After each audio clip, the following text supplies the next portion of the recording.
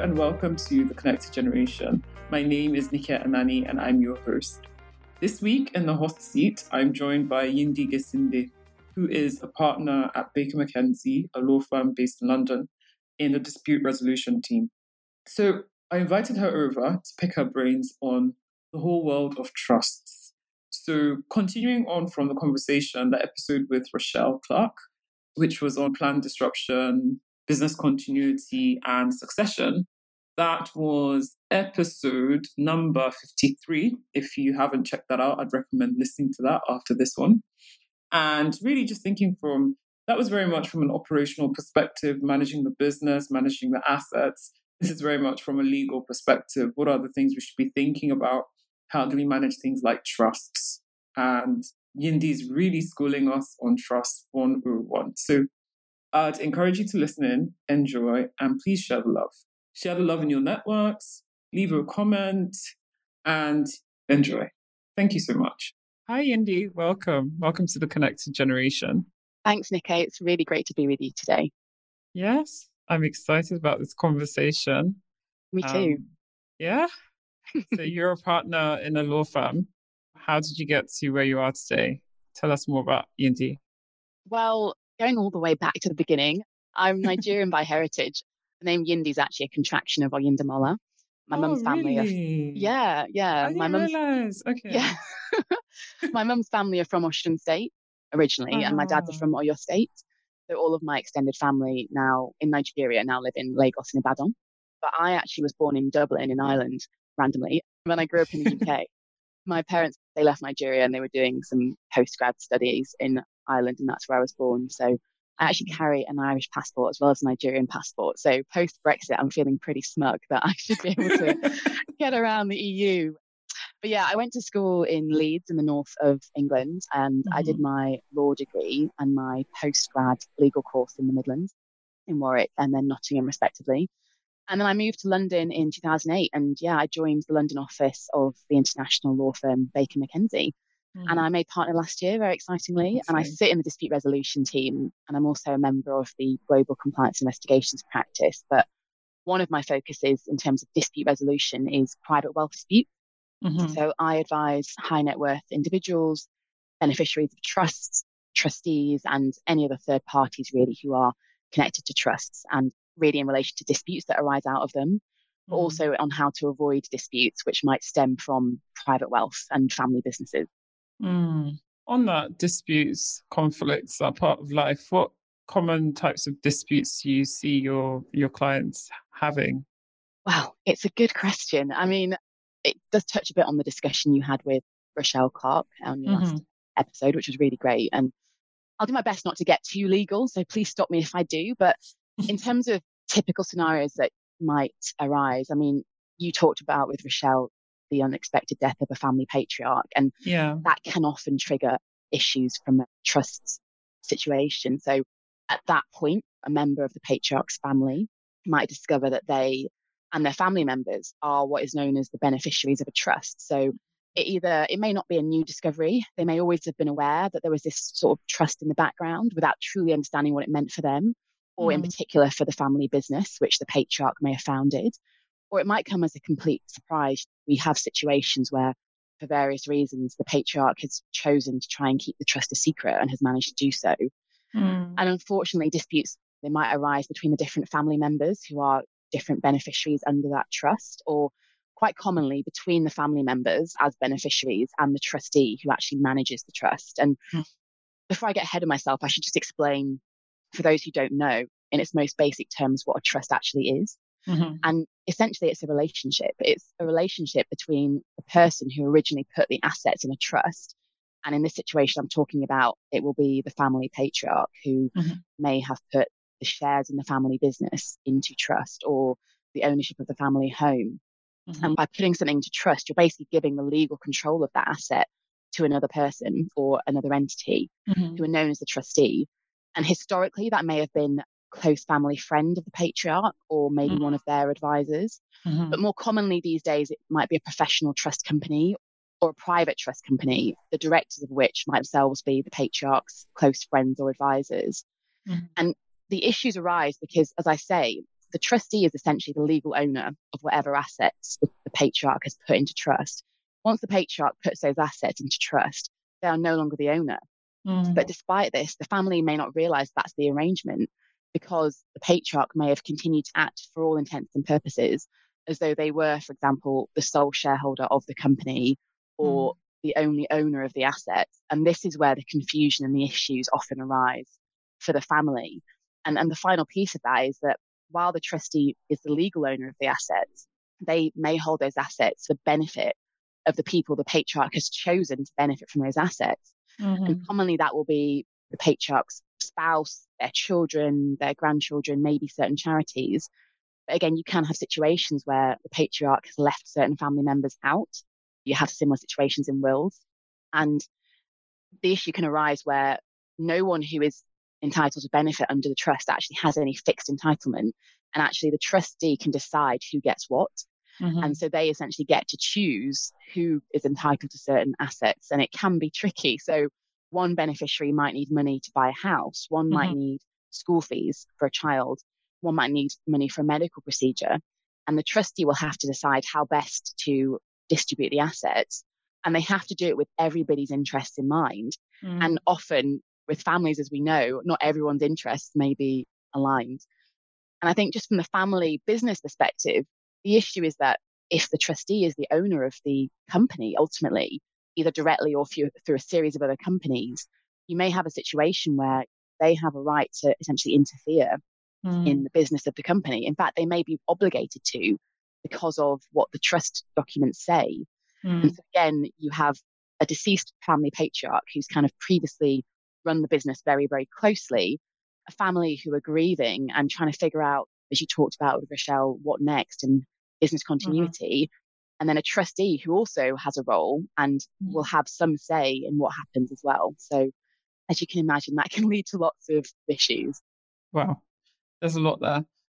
From the secrecy of the existence of the trust, which will be a huge shock whilst grieving to find out, oh, okay, firstly, we might not even know what we owned until mum or dad passed away. And then you're finding out from the trustee that you're a beneficiary of this trust and this owns what have you. Yeah. To the responsibility and decision-making, discretion is the word I'm looking for, being given to the trustee to make decisions on whether Johnny's getting a house or Funke is getting assistance with her business. So based on that, what risks do you see in such situation, and what steps can family businesses actually take to further protect themselves if they find themselves in that situation? I'm a next gen. Unfortunately, my mum or dad passed away, and now I'm a beneficiary. How can I protect myself as a beneficiary and enforce what rights do I have as a beneficiary? Yeah, it's a really great question, and often one that beneficiaries have when they're presented with this situation. And I think, what I should preface this with saying is that this is quite a generic overview and every trust will be different. I think it's really important to, like you say, just try to understand what rights do I have? Things as basic as who is the trustee and what are their obligations? There are various things that the trustee will be required to do depending on, for example, the law that applies to the trust. And so that's a really important thing to find out. But before all of that, I would generally suggest just trying to start a dialogue and open those lines of communication with the trustee, just to understand all of those issues, understand why it was that you weren't informed before, if there was a good reason for that. Maybe there wasn't a good reason. It may come down to how much of an interest you actually have in the trust, which will determine how much the trustee needs to tell you. So I would just start with communication. It's just really the bedrock of so much I'll talk about today. As I said at the start of this, a trust is essentially a relationship.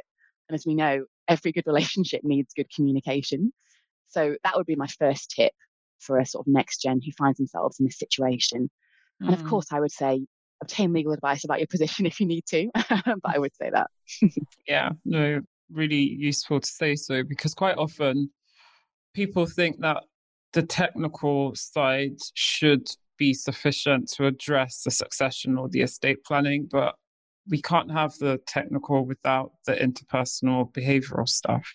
It's when we have a marriage of, yes, you have this great structure and great communication, clarity, and collaboration that we're really able to protect all family members. So for those that aren't necessarily in this horrible situation where they've lost a family member, but do have a trust or are thinking of having a trust, what steps can they take to protect the family business and the family wealth from a legal perspective? Yeah, thanks for asking. I mean, I think it's important to step back and think about, well, why is it that patriarchs choose to go down this route when I've given the impression it creates all this strife? And that absolutely isn't the case. There are lots of reasons why trusts are chosen. For example, tax planning reasons. If you have family members who are spread across the globe, it can be a really efficient way to manage the family's assets and wealth. They can really help to preserve wealth. Also, asset protection. As I mentioned, when you put assets into a trust, you're putting them out of the patriarch's estate. So actually, it means that there is some protection from those assets for issues that might arise as and when the patriarch does sadly pass away. It's also a good way to maintain privacy, confidentiality, and it's a good way also to limit the access of family members to family wealth too soon. Often we see that families actually really want their children to forge a path of their own without too many of the trappings of wealth. So those are some of the reasons why trust can be established. And for those who are not in the situation I've talked about, I think things to think about. My team works very closely with lawyers in our wealth management group, and we all help families and family firms to mitigate their global tax exposure, which I've talked about, advise them on state and business succession. And that's where, as I say, a trust can be a really valuable asset to have, a really valuable tool to use. We also advise about governance issues. So I think governance of family businesses is so important. And it's something, again, that you talked about with Rochelle. But again, when you have a family patriarch who is very closely involved in the business, they may do everything. And so it may be that corporate governance just doesn't really come into it. And that can be a real mistake because it goes to the point of business continuity. Having good habits in place early when it comes to governance, who is entitled to do what, how do we run this business is so, so key. And in addition, understanding succession planning, issues can again arise when the patriarch has maybe groomed one family member in particular to take over that hasn't really socialized that with the rest of the family. And so again, if things happen, someone passes away or they're incapacitated, again, you suddenly have a dispute because the family hasn't talked to each other beforehand about what was going to happen.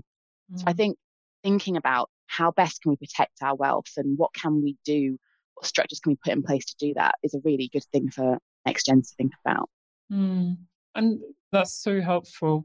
You spoke about one of the reasons why founders set up trusts is for not wanting their children to be exposed to the trappings of wealth, so to speak. And you also mentioned some common reasons also why founders set up trusts. Speaking specifically to founders, what advice would you give to them during their lifetimes as they're setting up trusts? How can they ensure that they don't create a situation that would create conflict in the future in their absence? Obviously, they're setting up this trust for the welfare of the family, right? But how can they set this up such that we're not just seeing a technical transfer of the beneficial ownership from founder to the next generation, but actually seeing that we have strong united family as well? It's a really good question. I think the first thing I'd say is understand what limitations you will have after you create a trust. We often see situations where patriarch settles a trust, but then stays very, very closely involved and acts as though, for all intents and purposes, they still own the assets. And I think if you're going to instruct a professional trust company, for example, trust them to do their job with that element of objectivity, which I think that they can bring to the situation. And then let them know what your aims and objectives are. Often when people settle trust, what they do is write what's known as a letter of wishes. And they set out what they would ideally like to see the trustee do. And it isn't binding because, as I say, the trustee can make their own decisions. But being clear with the trustees about what it is that you're expecting and hoping for is really good. And if you feel willing, share that with the family so that they are clear on what you're planning on. And that won't be right for every situation because trusts they're confidential, and that's also why patriarchs like to use them. But if you want to try and avoid conflict, as I say, communication is key. So communicating your wishes to your trustee and also to the family so that they understand why you're doing this and what you hope for the future, so that everyone is clear from the outset on what direction they're all pulling in.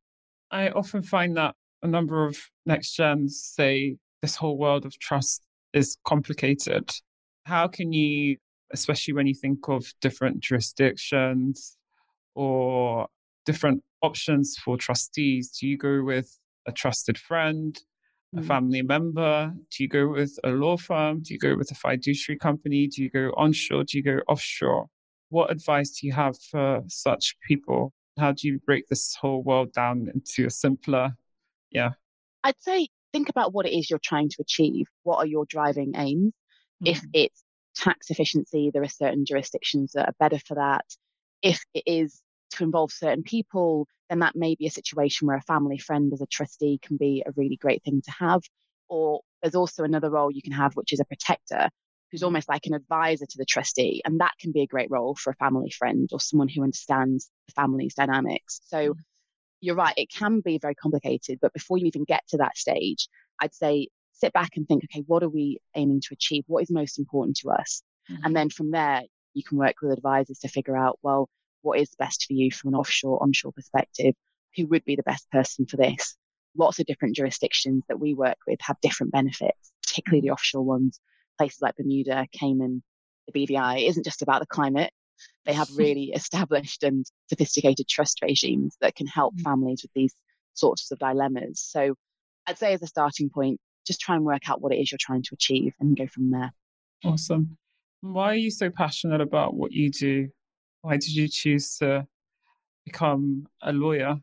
Well, I think it's a great question. I mean, I think for most female lawyers, I'm sure that they were told at one point, oh, you're argumentative and you talk a lot, you should be a lawyer. So, I was pushed in that direction quite early on. But no, I am really passionate about what I do. I mean, often when it comes to legal disputes, but especially private wealth disputes, you're dealing at the very core with relationships and often relationship breakdowns, unfortunately. And this just really fascinates me. And the people I've worked for or come across doing my private wealth disputes work have been some of the most complex, fascinating, and challenging people. And at the heart of so much of this work is families and people for whom, in one way or another, their wealth or their family business, it's a risk of becoming a source of discontent. And that's a really awful thing. So while I'm not trying to moonlight as a family therapist or family counselor, the work that I and my colleagues do can really contribute to healing family rifts or preventing them from even occurring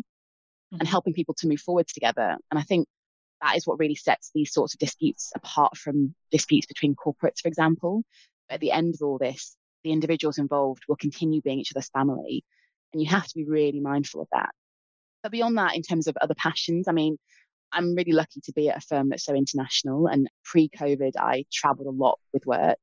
I think I mentioned before, I've had quite a lot of varied experience at Baker's. I mean, I've been with the firm for almost 13 years, but I've worked in our Washington, D.C. office. I've worked in our Hong Kong office 3 times and been on to comment to 2 different clients. And so although I've been in one place basically since I started my career, I feel as though I've had about 6 different jobs during that time.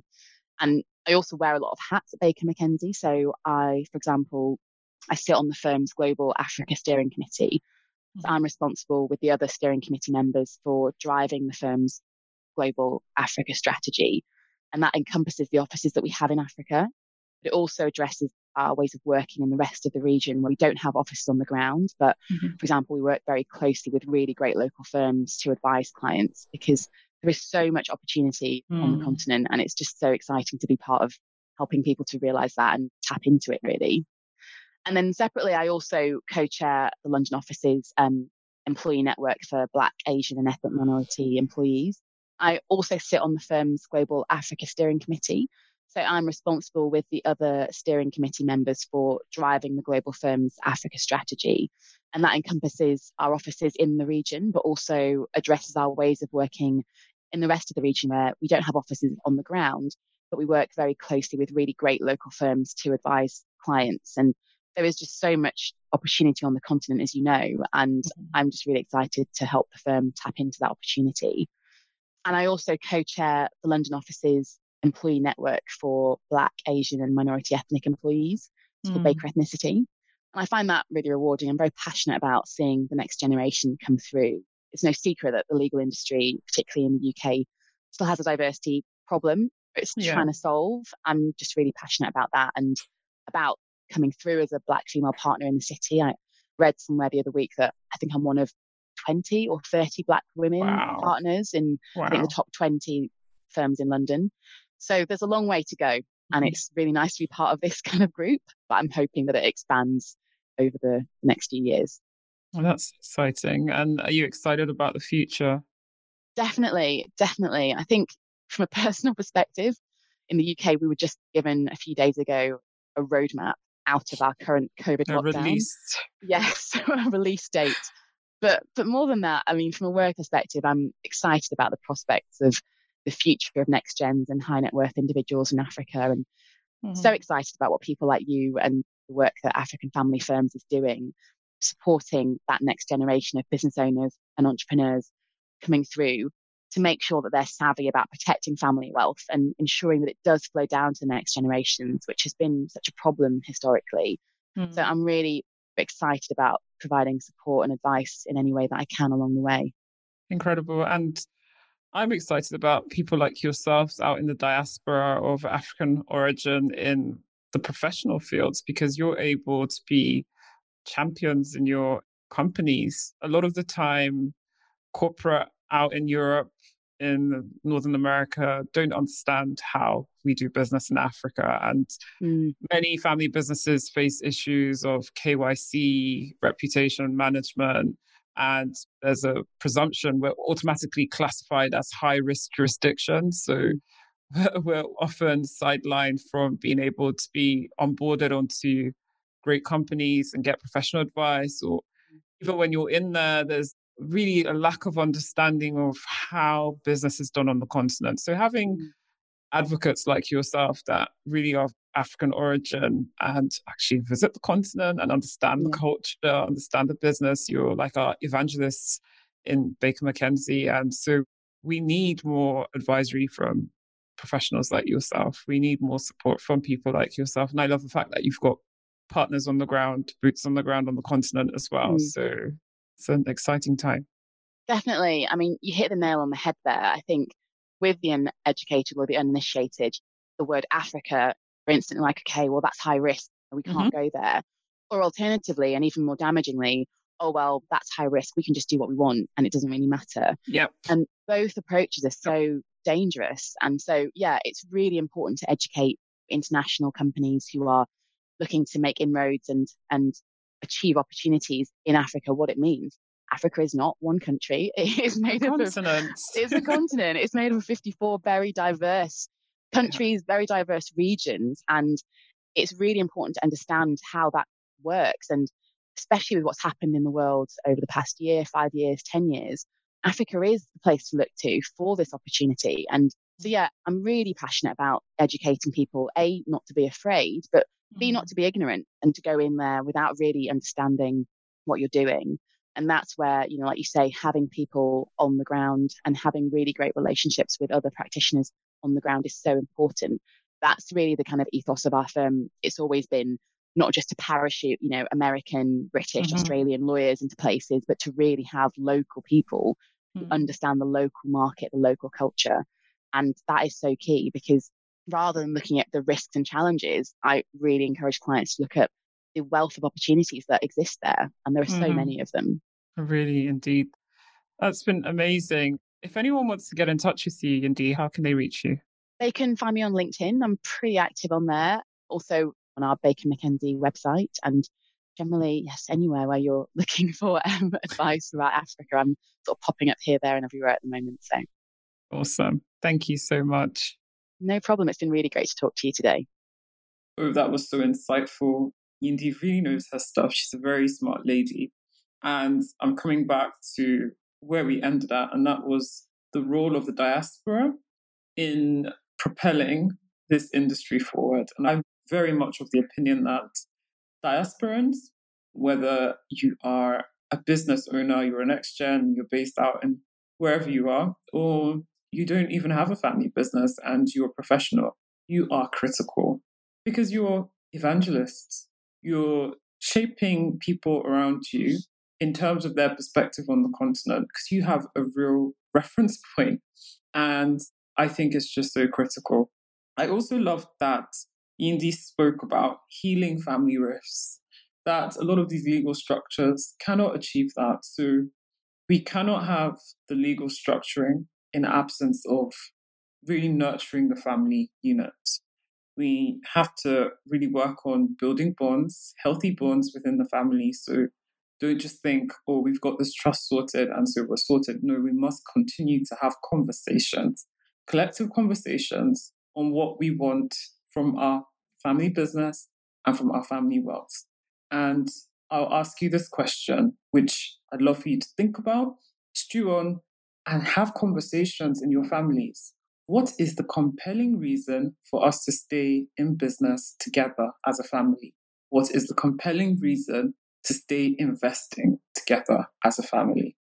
You're not going to have that answer in 1 hour. It will take several sessions to unpack, to unload. But I tell you what, it will give you strong sense of clarity, strong sense of purpose and identity as a family.